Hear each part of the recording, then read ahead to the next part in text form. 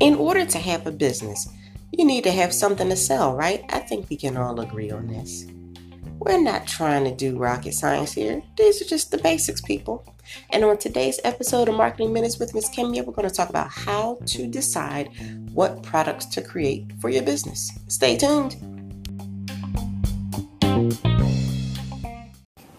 Hello and welcome. Ms. Kimya here. And on today's episode of Marketing Minutes with Ms. Kimya, we're going to talk about product creation. You know, when many entrepreneurs start out, they often sell their knowledge. People need advice, they need expertise to help them solve a problem. And after having a conversation with someone who needs help, a not yet entrepreneur who sounds like an expert is often asked, well, how much would you charge to help me? Or something along those lines. Has this ever happened to you? Have you had a conversation with someone and they asked what you would charge and you have to do some quick thinking on the fly? If you can think on your feet, you come up with the fee and a service package on the spot. Yes, I've done this and I still do this. A lot of times people ask me for help for things that I don't have a package created for, but I figure out how to way to get it done. And this is a common way many entrepreneurs get started, myself included. Like I said, I still do this. You know, many of us stumble into entrepreneurship as a result of people asking questions that we can answer. Even if we can't think of a fee and service package the first time the question is posed, when we realize people keep asking us questions, we start to think, okay, maybe I should charge it for this. You know, and with the advent of these internet streets, experts are literally a click away. They're touting their knowledge and offering services to help people solve problems. And the more people you talk to, the more people that should ask the infamous, how much do you charge question. Now, as your service business grows, your time and your availability will start to change. And this is when life can get a bit tricky. After all, if you're serving clients one-on-one, you only have so many hours in the day. You have to correspond with clients, you have to run the other parts of the business, and you still have to have a life, and you still need to eat, you still need to sleep. So one of the ways you can use to free up some of your one-on-one time with clients is to create products to sell so that you can make money without trading hours for dollars. The types of products you sell have everything to do with who your audience is, how they shop, how much money they have to spend, and how they prefer delivery to be handled. That's right. It's about your customer. It is not about you. Again, it is about your customer. It's not about you.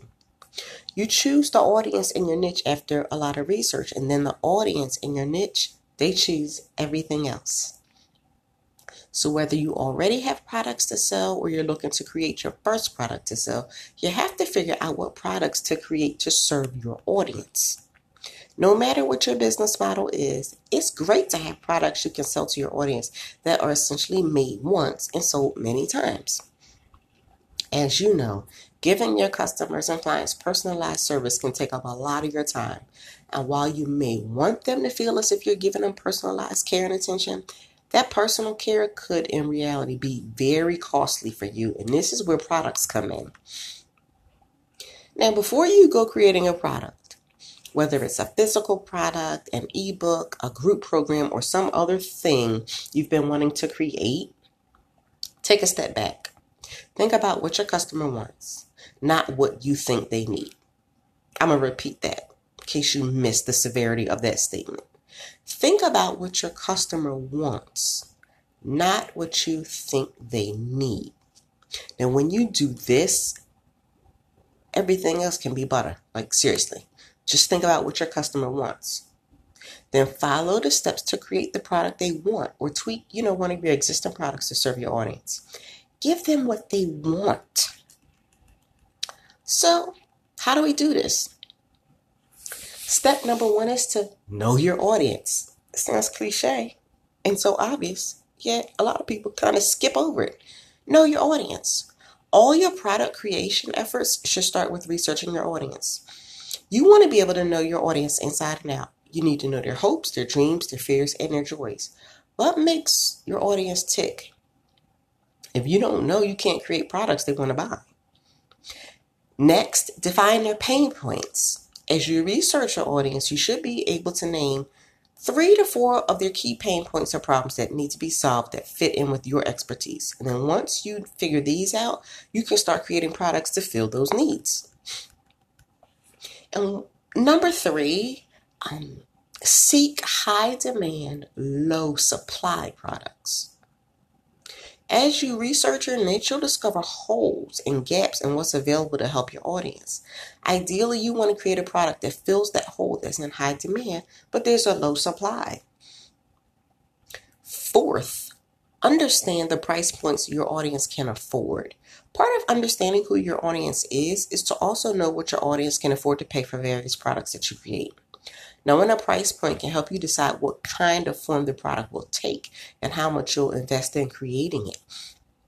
For example, if you know a price point is, relatively low, it's $50 and not $5,000, then you're not going to create a one-on-one coaching program, but you could create an ebook, workbook, video bundle for $50. Does that make sense? Again, once you know a price point, if you know your audience can afford $50 to solve this problem, then it makes no sense for you to create a $5,000 coaching program to solve the problem. That's not what your audience can afford. But it does make sense for you, if you know they can afford $50, create something for $50 that still solves hits one of their pain points and solves a problem they have.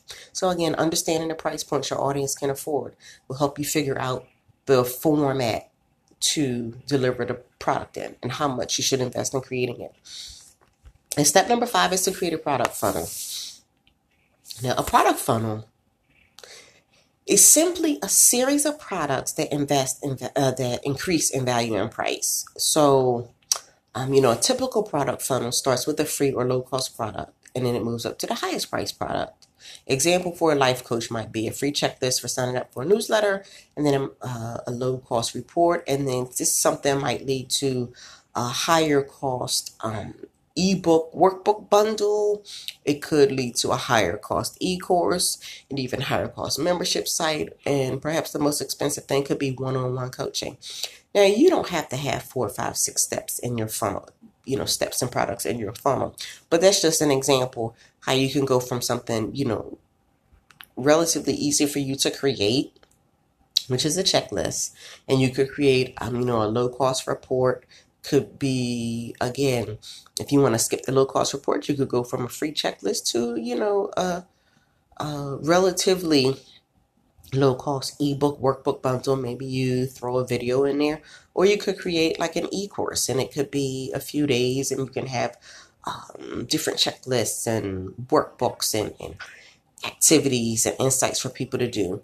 You could develop a membership site in which people get more and more access to you. Because another thing that when you're creating a product funnel, a lot of times people don't tell you is that you should also be including your time, but at what price point? People shouldn't have all this access to you if they're buying a $7 ebook. If they're buying a $700 e-course, they're going to expect access from you. People don't get a bunch of access to you buying a $7 ebook. You know what I mean? So when you're creating your product funnel, also factor in how much access you want your customers to get to you, the expert, personally. Okay, so step 6 is to limit the number of products. Like I just said, you don't have to have all, 4, 5, 6 steps in products in your funnel. Limit the number of products. Don't confuse your audience with too many products. Each product should build off the other and answer those pain points you discover. So your product funnel should actually be a ladder. Each product building off the previous product. Each product going deeper and deeper to answer pain points and solve problems on deeper levels. So if your product solves problems for your audience, then the audience will be excited and the product will be a winner.